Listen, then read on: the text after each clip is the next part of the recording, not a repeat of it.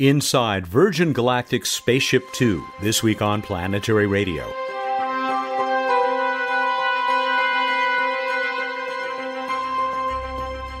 Welcome. I'm Matt Kaplan of the Planetary Society with more of the human adventure across our solar system and beyond. Let's head for California's Mojave Desert and the busy hangar where Virgin Spaceship Unity is getting ready to rocket into space. Bill Nye is marking a significant achievement in efforts to protect humanity from spaceborne Armageddon. On our weekly What's Up segment, Bruce Betts will mark what would have been Carl Sagan's 82nd birthday, just before we present another space trivia contest. We begin, as we should, by visiting with the Planetary Society's senior editor, Emily Lakdawalla. Emily, we're a bit late getting to it, but still plenty to look forward to in this month. In your What's Up in the Solar System for November of 2016, let's start with Cassini, which you say is having a big month. It really is. Cassini is now circling Saturn. To me, it feels a bit like circling the drain, but we're not quite there yet. But it is going around really fast, like once every 8 or 9 days. It's fast for Cassini because that means it's quite close to Saturn. And the reason they've got so close is because they are just about, at the end of the month, to do this major Titan flyby that will abruptly shift its periapsis, the closest point to Saturn on its orbit, way closer to Saturn than it's been before. They're actually, right now, the periapsis is close to Titan. They're going to jump over all the rings, the E and G rings, to right outside the F ring, which is right outside the main ring system. So they're going to be going in between the G and F rings for 20 orbits. It's going to be fabulous close-up views of Saturn's rings and a whole new phase of the mission. Very exciting stuff. How about jumping one planet inward to Juno circling Jupiter? Yeah, so the news from Juno is not quite as good. They had to skip their orbit burn to shorten their orbit to 2 weeks, and they also didn't get to do science in the last periapsis. And it now sounds like they're going to stay in this long 53.5-day orbit for quite some time while they try to figure out what's going on with their thruster system. Now, Juno can still keep doing science on each periapsis. It's just that the science is going to happen a lot slower. To me, the most unfortunate thing about it is that with Cassini going into this special orbit that's very close to the planet, Cassini's orbit and Juno's orbit were going to look very much the same at the same time, and they were going to be able to do the same kind of science at two giant planets with the same sun having the same activity at the same time. And the longer that Juno stays in this really long orbit, the less overlap the two great missions get studying the giant planets in the same way. So that's a little bit sad. That's a shame, yeah, but still both doing good science. In the time we have left, you've got so many other items here in this November 1st review of what's coming up this month, or in some cases, what's already happened. There's ExoMars, the trace gas orbiter. Yes, they're going to get two precious science orbits, turning on all their instruments and studying Mars the way they want to before they have to shut them all off to spend about a year aerobraking into their final circular Mars orbit. But they'll get a nice taste of science on two orbits this month, including some Phobos imaging, which I'm looking forward to. And finally, from our colleague Jason Davis, the Long March 5, a big rocket, made it out of China. Yes, and that is a really big deal. That rocket is as powerful as a Delta IV Heavy. It will be able to get China to its lunar sample return plans and eventually to launch big components for space stations. So that's an important milestone for the Chinese space program. And should anybody be curious about where everything is in the solar system, you've once again included that updated map from Olaf Frun, is it? That's close enough. All right. Anyway, it is in the November 1st update from Emily, and there's another post just about Juno that has an update to that Marble movie as the spacecraft approach the king of planets in our solar system. Thank you, Emily. Thank you, Matt. She is our senior editor and planetary evangelist for the Planetary Society, also a contributing editor to Sky and Telescope magazine. The boss, the CEO of the Planetary Society, is Bill Nye the Science Guy. Bill, we note this week that NASA announces that it has reached a milestone of sorts, a kilometer marker. Yeah, we love kilometer markers, but in this case, we need 15,000 of them. We believe we found the 15,000th asteroid that's near the Earth. This is the kind of thing that is important because of what we discovered about the ancient dinosaurs. You do not want to get hit by an asteroid, even a small one.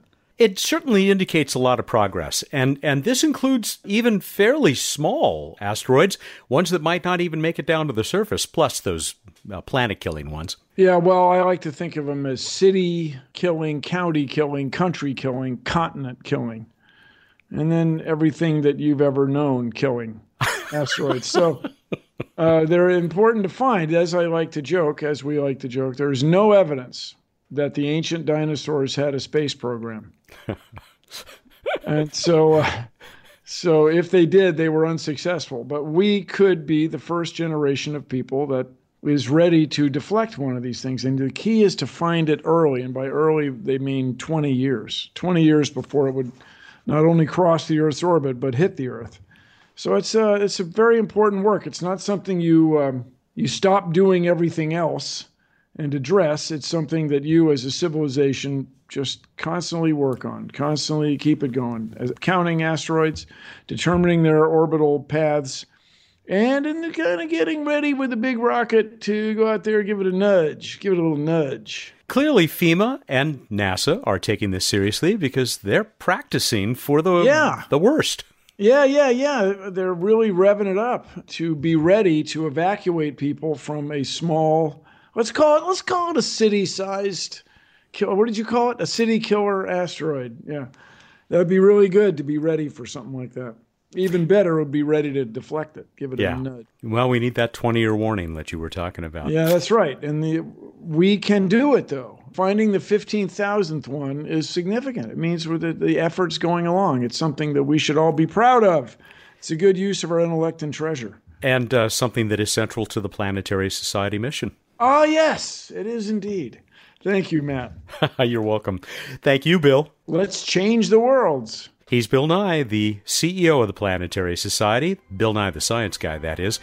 On now to the Mojave Desert and me getting to stick my head inside Spaceship Two. Yeah, it was thrilling. Wow, really? Yep.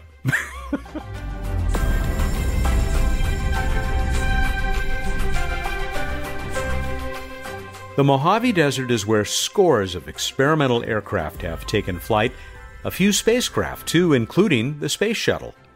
Out on a corner of the Mojave Air and Spaceport is a nearly new hangar that belongs to the Spaceship Company, the now wholly owned division of Virgin Galactic, charged with building and testing the White Knight II motherships that will take Spaceship Two rocket planes to their launch altitude of about 15,000 meters or 50,000 feet.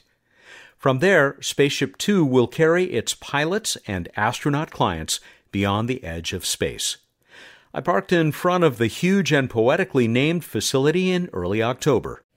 I am in the reception area of Faith that belongs to the Spaceship Company with one of the guys in charge here, Enrico Palermo, who is the Executive VP and General Manager. Did I get that right? Yeah, welcome, Matt. Welcome to Faith. So Faith is really our home for the Spaceship Company operations here in Mojave. It stands for Final Assembly, Integration and Test Hangar. And based on that name, you can kind of guess what we're going to see when we head out to the shop floor. And I can't wait. I'm thrilled. It's been a good long while. One of the better acronyms, though, NASA should be taking acronym training from you guys. Yeah, maybe. Well, we're not great. There are a couple of other buildings, like Building 79, Building 4. So we need to up our game on some of our other buildings. Yeah, but this is where a lot of the magic happens. This is where we rolled out Spaceship early this year, and it's where we're conducting flight tests from. Lead on. Yeah. I'll just tag along. So this was a hangar that was, purpose-built for our program. We sized it for parallel build and assembly of two of our motherships, the White Knight II, and up to three of our spaceships. Right now, you'll see one White Knight II and one spaceship and a lot of other activity reflecting sort of where the program's at. But we're excited that we've actually started the next spaceship, but it's in fabrication in another building, hasn't come into an assembly phases yet. Oh, my God. Yeah, we call this the OS corridor. You come out and you see both vehicles. So to the right is Virgin Mothership Eve, the launch vehicle, which I think you've seen in the past, Matt. And then Virgin Spaceship Unity. This is the spaceship that is in flight test now. We started last month. The first vehicle that the Spaceship Company has built and assembled. All right, I'm waiting for my goosebumps to go down. Yeah, it's pretty neat. And yeah, let's go for a walk and have a look. we have restarted tours for our future astronauts from around the world, and so we take Polaroid photos of them and put them on a map of the world, and it's a nice connection. It reminds our team that we are building the spaceships for these remarkable individuals. About 700 from around the world, 58 countries have signed up to fly on Spaceship Two.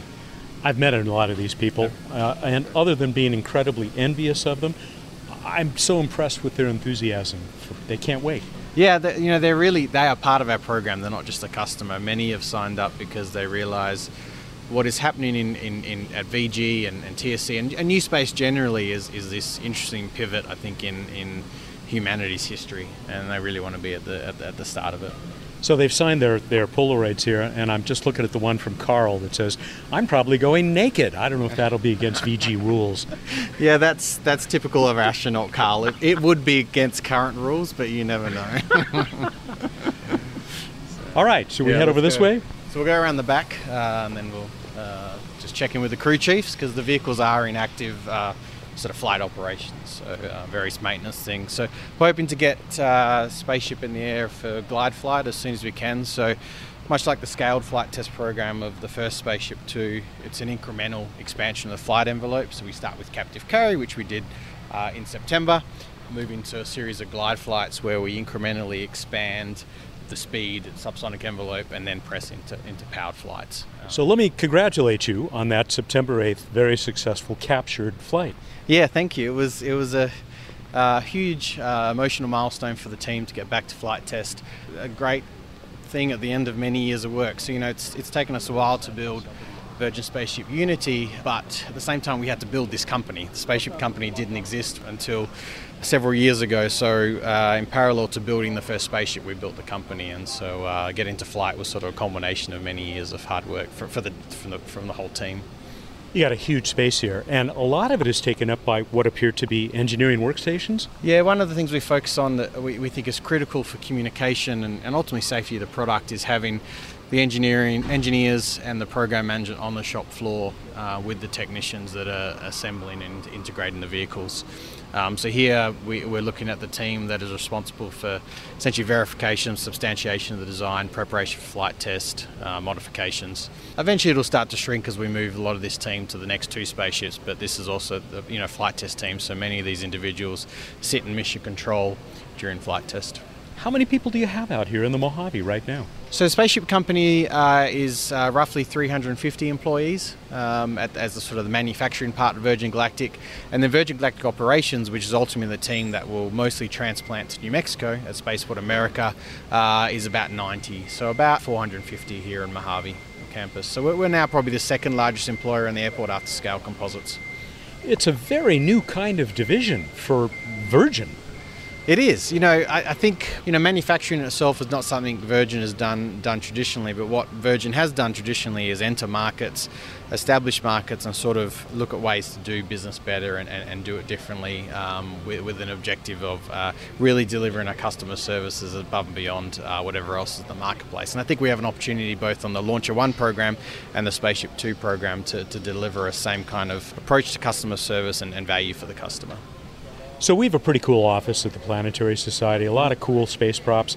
We don't have any winged spacecraft. Yeah, exactly. So I actually sit on the shop floor, so the desk you look at, myself and the president, Doug Shane of the Spaceship Company, we're on the shop floor. And yeah, rather than sit in an office, I pull my head up and there's a spaceship there, so it's pretty neat. And this is the new model. I mean, we're not talking about the grand old companies of aerospace where, I've been through it. You have to go through a whole bunch of layers to get up to the people at your level, Doug Shane's level. Yeah, that's right. Very approachable. Doug has a good joke that we abandoned our open door policy. We got rid of the walls. So, it works out well. It means we can have anyone can come to us at any time and chat and vice versa. So are we going any further than this? Go further. Let's go check with the crew chief. Okay. I can follow you in here? Chad, can we go around the front of White Knight 2? Great. So, thank you. Yeah. Okay. You've seen White Knight 2 before, but we took delivery of Eve, which is the name of this first mothership after Richard's mother, from Scale Composites. We've been operating it for a couple of years now. Really, we just continue to evolve it. This is our first stage that has flown over 210 times in various missions, so we continue to optimize it for commercial service. Right now, we're just doing some inspections and preparing it for the next flight. there is a woman up there right above the center of this beautiful aircraft who's got her head halfway down into sort of a cowl there. Yeah, that's right. That is Courtney. Courtney's one of our A&P mechanics on the Virgin Galactic ops team. And yeah, we're doing, I think, 3 flight inspections that are part of the sort of preventative maintenance plan on the vehicle. You look at an aircraft like this, and if you're into aviation at all, you think Burt Rutan. Mm-hmm. What's the relationship now with Scaled Composites? The program is now run by Virgin Galactic and the Spaceship Company. So both Spaceship 2 and White Knight 2, the design, the engineering of the base models was developed by Scaled, and so they were under contract with the Spaceship Company, in fact, to deliver these vehicles. And then now we're essentially have got through the planned phase of transitioning all the intellectual property and know-how for designing and building and testing these vehicles, and we essentially do that all in-house. And that's one of the primary reasons we are in Mojave, is we had to facilitate that knowledge transfer, as well as, Mojave's and the whole Antelope Valley is sort of a proven crucible for sort of aerospace design and development. I'll say, yeah, all the interesting neighbors you have here. Yes, we do. Yeah. All right, let's go look at Unity. So Unity is our pride and joy. So we unveiled her to the world in February this year. It was in this hangar. So if you've seen footage from that, wish I'd been here. You wouldn't believe it. Yeah, it was. I was fortunate enough to be towing the Land Rover with Richard next to me, sort of waving to the crowds. That was a real buzz. The vehicle's in essentially modification for the next flight. So the next flight is intended to be a glide flight. You can see the vehicle. It actually came on a good day, Matt. I'm sorry, let me stop you. Yes. A glide, you're going to release Unity next time? Yep, that's the plan. So unless, the first captive carry flight was very successful. It was a long flight, 3 hours 45, and so we had a very detailed test card. But, we haven't gone through final flight readiness reviews. That's the plan for the next flight. But you've arrived on a unique day. The vehicle's feathered, so you can actually see what the vehicle looks like in its feathered configuration for re-entry. And so this is a remarkable vehicle that, flies at 2 to 3 times the speed of sound, but also has to fold in half as part of its re-entry into the atmosphere. And I remember hearing Burt Rutan talk about how this came to him. He sat up in bed one night and realized, hey, this is a way to get stuff back from space without overcomplicating things. Could you just describe, most of our audience probably knows what we're looking at right now, but just in case. Yeah, it was certainly sort of a eureka moment. So traditionally there's been 2 ways to re-enter the Earth's atmosphere, and re-entry is typically one of the riskier parts of it's either that or launch are some of the riskiest parts of a mission. And Burt had actually lost a friend on the X-15, which, till he wanted to develop a spaceship, really had to solve how are we going to solve this problem of re-entry. And traditionally there's been 2 main forms of re-entry. One is a capsule type re-entry, very stable configuration, very predictable. It's still employed today, and it's a very successful model. The difficulty is you've got to land with parachutes, and you generally don't land back where you took off from. You land in the desert or somewhere remote, and you need systems to augment the landing. The alternative is a space plane, like the Space Shuttle or the X-15. The beauty of those is you have wings, so you can navigate in the airfield, and you can navigate to a runway, which, for us, for the versatility of wings is required for sort of a high flight operation. Mm-hmm. And I think ultimately ties us into methods for sort of point-to-point travel. And so wings are very important to us.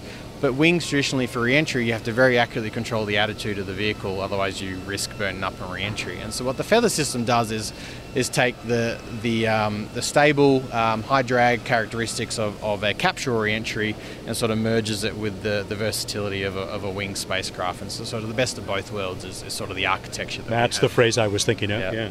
There's so much more going on here. It's buzzing with activity, but there's so much technology in this. I remember when I was last out here with the boss, Bill Nye, and a bunch of other people, there were things we couldn't look at, or at least we weren't supposed to photograph, because they were composite materials. And there's a lot of high-tech material science in this, isn't there?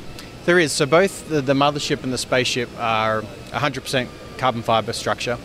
There's some other metals here and there, but generally... But even the airframe. The airframe is all composite. Mm. And in many respects, we're leading the world in terms of taking aircraft this large, White Knight 2 has a 140-foot wingspan, into commercial service, all carbon fiber. And so, we can leverage, obviously, the great talent that was developed at Scaled Composites over the year and continually refine it in the spaceships we're building here at the Spaceship Company.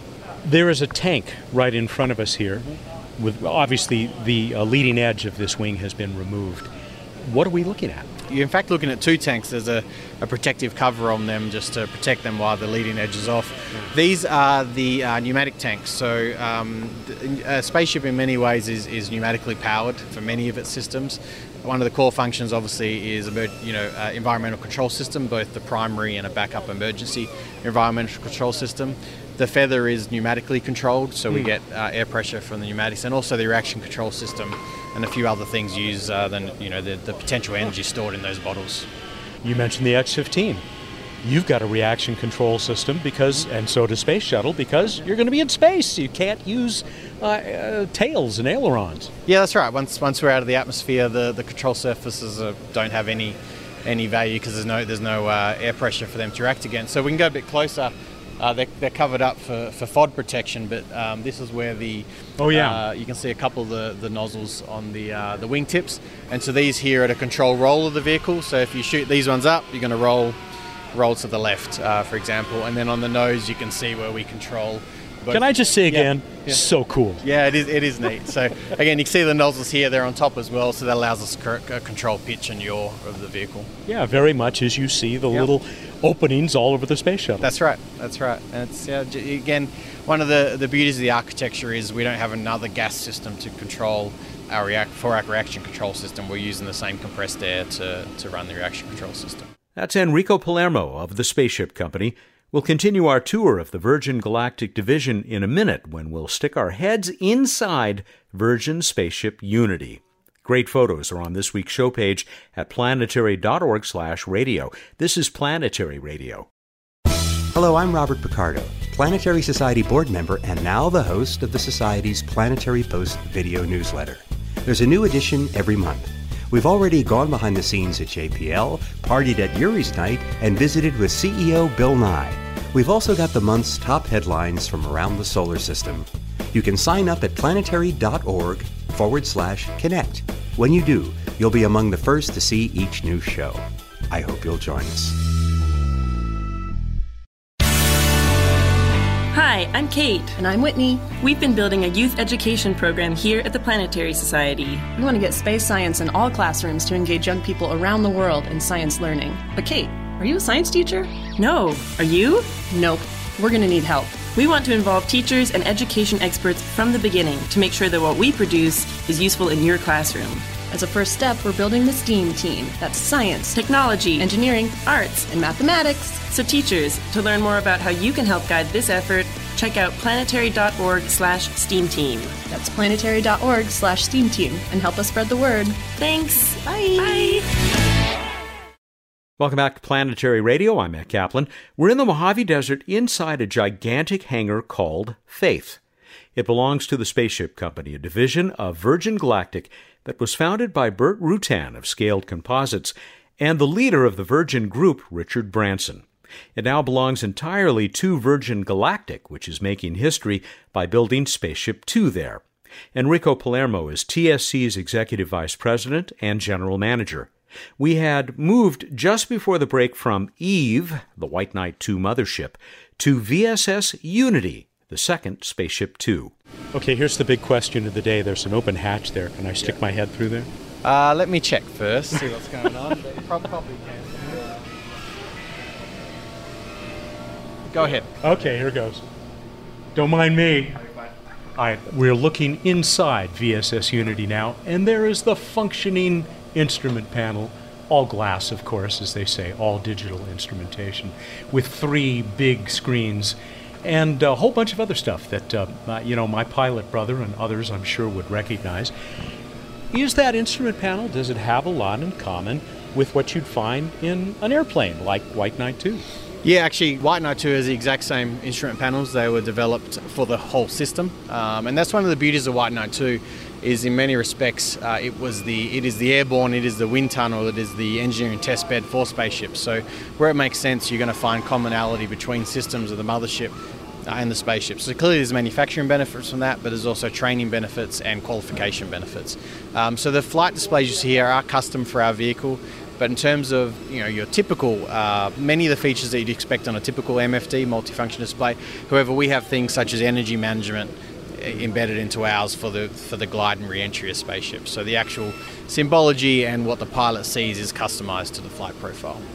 People often notice why isn't there a wheel at the front of spaceship?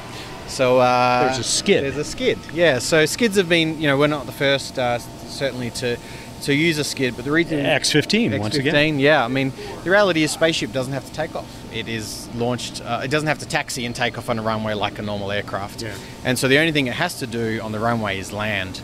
And so the skid has several benefits. One, we get a lot of brake energy out of abrading that skid as we go down the runway. Two, if you look at how you could package this, it really packages into a long strip that's only a few inches wide, so very high, good packing density. We also don't have another pressure vessel in a tyre at the front of the vehicle, which is another risk. Yeah. And we don't, we can steer on the ground with differential braking and other things during landing. So it's simple, it's lightweight, packages well, doesn't have a tyre at the front of the vehicle. How about the business end at the back, the rocket engine? Yeah, it's not. You won't see it in the moment because we're starting with the captive carry and glide flight test program. But the vehicle is powered by what we call a hybrid rocket motor, and a hybrid really is we use a liquid oxidizer in nitrous oxide and a solid fuel essentially in a cartridge. It's a rubber-based fuel. And the beauty of the hybrid is it's very simple architecture. The only moving piece in our whole rocket propulsion system is the valve, the main valve, and it's either opened or closed. We don't throttle during flight. From a system safety design perspective, it's very simple to design that architecture. From an abort perspective, all we have to do is close that valve, and we can glide to a landing at any point in the rocket profile. It's not like with a vertical launcher, you've got to ride that rocket for a certain amount of time, or you've got to blast off and escape, an event. We just have to shut our motor down, and the vehicle can glide back to Earth. So in a way, again, the best of both worlds, the best of both liquid and solid rocket technology. You mentioned that rubber-like propellant. That's kind of a circling back, isn't it? Didn't you? It started with that, left it, now we're back to that. Yeah, I mean, architecture-wise, the architecture's the same. Just the different fuel will give you different performance parameters. The first 3 powered flights of Spaceship Two did use a rubber-based fuel, and then the fourth flight of Spaceship Two was using a different fuel formulation. Parallel to that, the Spaceship Company had started bringing that in-house as well, because ultimately that was the plan for all of that to come over to TSC. And so we didn't change the motor for any particular reason. There was sort of 2 development paths, but we felt that the rubber path was probably the longer-term thing which would suit us for commercial service. So right now, as you said, just a big opening there. There's no rocket engine. Yeah, but and the tail cone is missing as well, so we've got the tail cone currently off. Yeah. But there's going to be, hopefully before too long, another rocket engine on there. If everything goes well, how far off do you think we are from a return to powered flight? Yeah, we're keeping our cards pretty close to our chest there, Matt, on that. And that's because, ultimately we're driven by safety. We want to be careful of putting a date out there and then being measured against it and maybe not making the right decisions programmatically. So, we want to get there certainly as quickly as we can, but the priority is to get there safely. We have the advantage that we can leverage a lot of the flight test data from the SCALE program and all the expertise there to maybe accelerate our flight test program. But, this is a new vehicle and is a flight test development vehicle as well. Beautiful paint job. Yeah, we did an awesome job. So the silver you see on the inside of the booms, we put that there for technical reasons, and we liked it so much that we sort of wrapped it around the other side because it looks neat. So. It is cool, yeah. We're just off the shop floor now. There's a little conference room. I bet this is kept really busy. Yeah, I'm surprised we got it actually. It's a busy time. I said we're actively in flight test. We're preparing the operations to commercial service, and we are starting the next spaceship as well. I was out at what was then still Rockwell, not too long after we lost the Challenger space shuttle. And I was talking with the guy who was in charge of fixing things, making things right. And what became very clear is that the space shuttle built after that time was a different vehicle. I mean, it looked the same, but there was an opportunity to do so many things that, tragically the accident kind of forced them to do, but they went even beyond that. Mm-hmm. Is any of that true with VSS Unity? What I'd say is fundamentally the concept of operations, the outer mold line, the base design hasn't changed significantly. What's changed in light of the accident? 2 things have changed. Changes in light of the accident and sort of separate to that, changes in light of us having the chance to build another one. Clearly, we've made improvements to the controls with respect to the feather, making sure the thing that happened on PFF4 won't happen again. So we have a mechanical inhibit in place in respect to that. I think we've talked about that publicly to date. But we did really take a step back and look at the human interface in general and where are there other opportunities or risks that we need to protect against. I think overall we have a much more robust design as a result of the accident. So it wasn't just we tackled the issue that happened in PFF4. It just made us make sure it was, we looked under every stone and saw if there's anything else we need to go address. The other changes we see in Unity more come from the fact that we have the benefit that we're building the vehicle the second time. So we can take all the lessons learned from the build of Enterprise into the build. We did take into the build of Unity. So where we've seen opportunities to maybe optimize structure or get things in the final place the first time, we've done that. So externally to the vehicle, you're not going to see that. It's really in the innards, but fundamentally the base design hasn't changed and the concept of operations hasn't changed. The only thing you'll see externally is we have bigger horizontal stabilizers on the vehicle. They're about 10% bigger by area, and that's just to give us a little more alpha envelope for commercial service. But basically, the concept, what we see out there, this spacecraft, yes. It's a concept, it's a design that you guys, Virgin Galactic, stand by and feel this is going to be the successful way for us to get a whole lot of people into space. We did, and certainly Richard and the board had to review that decision after the accident. It was an unfortunate day, clearly, and a tragic day, but we were fortunate that there was a lot of telemetry from the flight, so we very quickly could ascertain likely what happened in that flight, and I think the speed of the NTSB investigation also showed that when you have that amount of data, it's easy to draw conclusions that enable us to think, fundamentally we believe in the concept operations and the design of the vehicle, but there's areas we need to improve, and we've gone and tackled those. And apparently, from what I've heard George Whiteside say, CEO of Virgin Galactic, the vast majority of the people who've paid you money for a ride on that spaceship out there, they're very happy with this. They still are raring to go. Yeah, they are. People may think that we lost a lot of customers after the accident. We didn't, and I think that was a reflection that people know this is a flight test development program. However tragic the event was, they still saw that where we were going was the right model.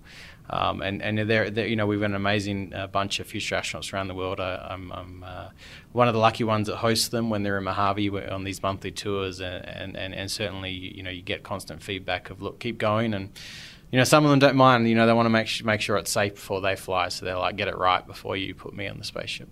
Of course, yeah. That's certainly what I would be saying. Talk about the experience they're going to have. This is something we've talked with George about in the past, but it's worth repeating. Yeah, I mean, the experience goes well beyond just a space flight. It really starts the moment you sign up for a flight with Virgin Galactic. But sort of core to the flight experience, you'll be in New Mexico for 3 to 4 days. And New Mexico is where Spaceport America is located, and it'll be our initial operating headquarters. And during those 3 to 4 days, you're really going to be focused on the training and preparation for flight. You're not just a passenger on the vehicle. You're part of the crew. Choreographing and planning with your crew members how you're going to execute your mission to space is critical. Obviously, there'll be safety training, fitting out your flight suit, probably some high G exposure, things like that in those days leading up, final medical checks, and then you will take your flight to space. High G? You're going to have a centrifuge there? Work in progress. I don't think we'll have. I'm getting outside my area of influence here. I really work on the manufacturing. I don't want to get you in trouble. Yeah. So I mean. There will be some way to give some people exposure to high G, and it's not that the G on the vehicle is that high that it's not sustainable. Just so we really want our future astronauts, when they fly, to know what's coming, so they can really maximise the experience of their flight. How much time in microgravity? So it's 3 to 4 minutes of microgravity, and so microgravity starts basically at the end of rocket motor cut out until you start re-enter the atmosphere. So sort of the top of the, I guess it's not really a parabolic, but the top of the arc into space. They'll be able to release their seatbelts and float around a little bit before they have to jump back into their seats? Yeah, that's the plan. It certainly will be the option. We're not going to force people that they have to get out of their seat, but I don't think there'll be many that... You couldn't keep me in it. So. Me either. No, that is the intent, and in many respects why we scaled up from a Spaceship 1 to Spaceship 2. Richard and the leaders of Galactic at the time felt it was essential to the product that the individuals could get out of their seat and experience microgravity. Here's another related question. Other than going up on the greatest joyride in the history of humanity, I know there's been a lot of talk, I think I've heard George Whiteside talk about this, that some of the future of this may be in point-to-point travel. Virgin is obviously best known as an airline. Yeah, certainly Richard has expressed an aspiration for point-to-point travel somewhere in our development path. I mean, that is an incredibly difficult technical challenge to solve, but I think in many respects what we're doing with Spaceship Two are stepping stones, right? We're learning how to fly the average populace at high G into space. We are learning how to integrate these vehicles into the national airspace. We're working through the regulatory things to make this happen. So I think all of those are stepping stones to a point-to-point, but certainly there's advances still required in propulsion and thermal protection and structures to get there. But I don't think it's impossible, but it's not a tomorrow thing either. But it's certainly something Richard has aspired and inspired us to look towards. I've never talked to anybody in this business, including the government side of it, who wouldn't agree with the fact that this is a long, hard road. Space is hard. Steady progress, and you're pleased with the progress? This program has taken a good number of years, and I think that, it is hard. I've been in the program for several years now, and know we've got an incredible team that's working really hard and are fully motivated towards the vision. We're doing this not for just test pilots. We're doing it for flights for you and me and ultimately our children. So I think it's prudent that we take the time to get it right. You have been here a few years. I read that you were the first employee of the Spaceship Company. Yeah, so I joined the Virgin Galactic program almost 10 years ago, back in London. Really, my early focus was supporting the development program at Scale Composites and then working on the business plan for the Spaceship Company. So my wife Nadia and I moved to the desert in November 2008. That was really to kick off, be the client and kick off the flight test program at Scale with, White Knight 2 flew a month later, and then start building out the Spaceship Company. Our many enthusiastic listeners in Australia, I'm sure, are loving your accent. You were from Perth? I'm from Perth, Australia, correct. So here via London, the Mojave is not London. No, you could say it was, culture shock. It wasn't. I'd been visiting Mojave for a couple of years and knew where I was moving to. So fully vested in that move and no regrets. And, the Mojave Desert is a remarkable place. You can, like I say to new employees that join us, you can either look at it as the middle of nowhere or the middle of everywhere. And it's if you choose the latter, you have a great time and leverage the beautiful assets out here in terms of national parks and things like that. And sort of know that you're part of this heritage that has gone for many years now in the desert in developing cool and innovative aerospace vehicles. I don't have to be convinced. I've had the best time every time I've come out here. You obviously, this is something you wanted to do with your life. It is lifelong passion for space, human space flight. So it was one of the reasons, the reason we left Australia was to look at opportunities to get involved in sort of the commercial space industry that was starting up at the time. And Virgin seems to be a special sort of place to do anything, whether you're making records or cola or building spaceships.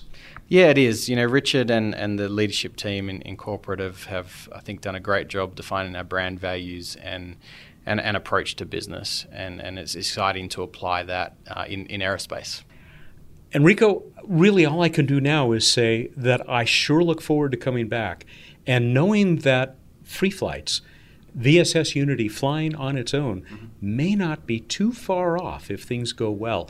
I sure hope I can see you again soon. Yeah, we'd love to have you out here. We don't publicise our flight test dates because they're flight tests, but we'll hopefully be in the air soon.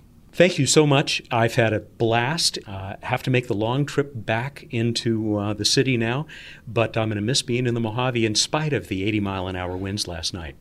Yeah, safe travels. It's we've actually had a great summer here in the desert, and overnight it's got windy. But anyway, that's why those windmills are here. But anyway, safe travels, and glad I could show you around.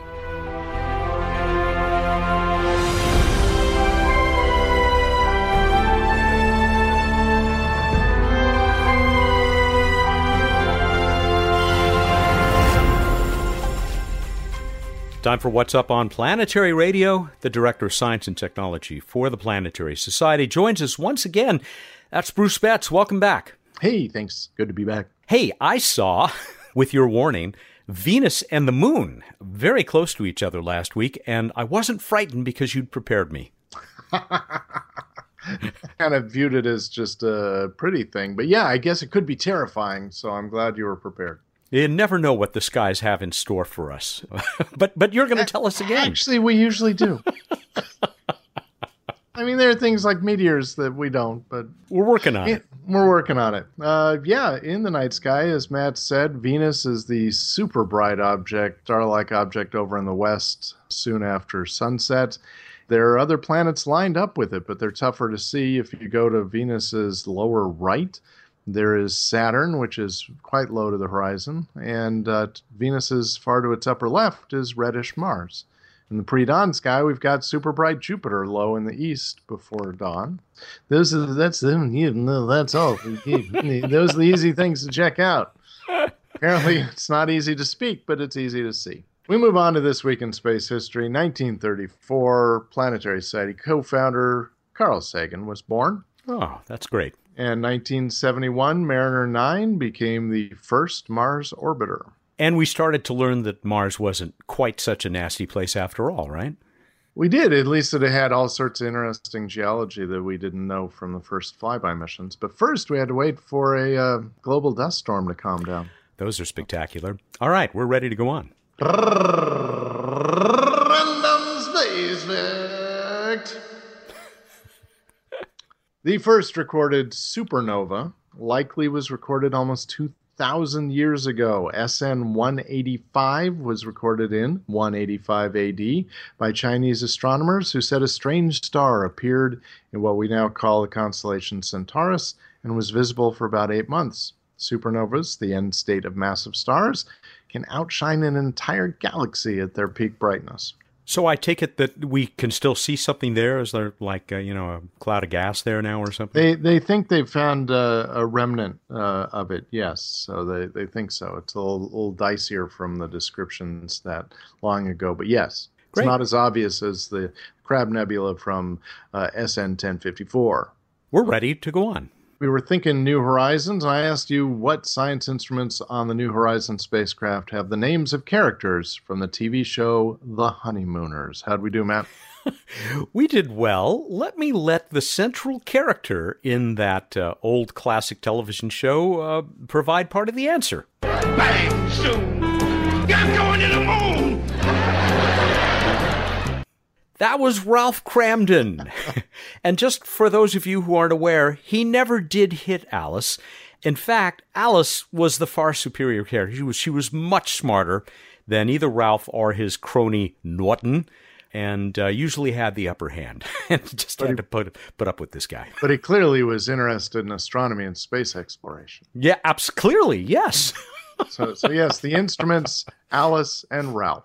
It was Scott Schleper who got chosen by Random.org this time around. Scott won almost to the day 2 years ago. It was the last time he won the contest. He did say Ralph and Alice, named for the Kramdens on the 1950s television series The Honeymooners. Came back in the 60s. There was a remake, I think, in the early 2000s. Of course, the Flintstones. largely You know, based. We should make a remake. I call Ralph. Oh, no problem. I would absolutely want to be Norton. Hey, Ralphie baby. You didn't want to shake hands with Norton. I won't explain why. We got other great entries. Hudson Ansley said, bang zoom to the moon, Alice, which was the famous Ralph Kramden quote. He points out, though, that, of course, in this case, the moon would be Sharon. John Harrison, he never thought my dad making me watch Honeymooners reruns would come in handy someday. From Setapong in Jamaica, New York, this is the longest Honeymooner episode ever. And finally, this from Dustin Berg in Richlands, North Dakota. The distance from HN Pegasi to our solar system is about 60 years, meaning the potential residents of any Earth-like planets or otherwise in that system could be enjoying the Honeymooners right now. Scott Schleper is going to get that prize package of a Planetary Radio t-shirt, a Planetary Society rubber asteroid, and a 200-point iTelescope.net astronomy account from that worldwide network nonprofit network of telescopes around the world that you can use to point at stuff like the Crab Nebula or Venus, for that matter, I assume. And we're going to give away that same package again this week to whomever answers this next question from Bruce correctly and gets chosen by random.org. All right, back to supernova. What supernova did famous astronomer Tycho Brahe observe? Go to planetary.org/radio contest. You have until the 15th, that would be November 15 at 8 a.m. Pacific time, to get us the answer. Good luck, everybody. And good luck to you, Bruce. And good luck to you, Norton. All right, everybody, go out there, look up in the night sky, and think about why cheese comes in different colors. Thank you, and good night.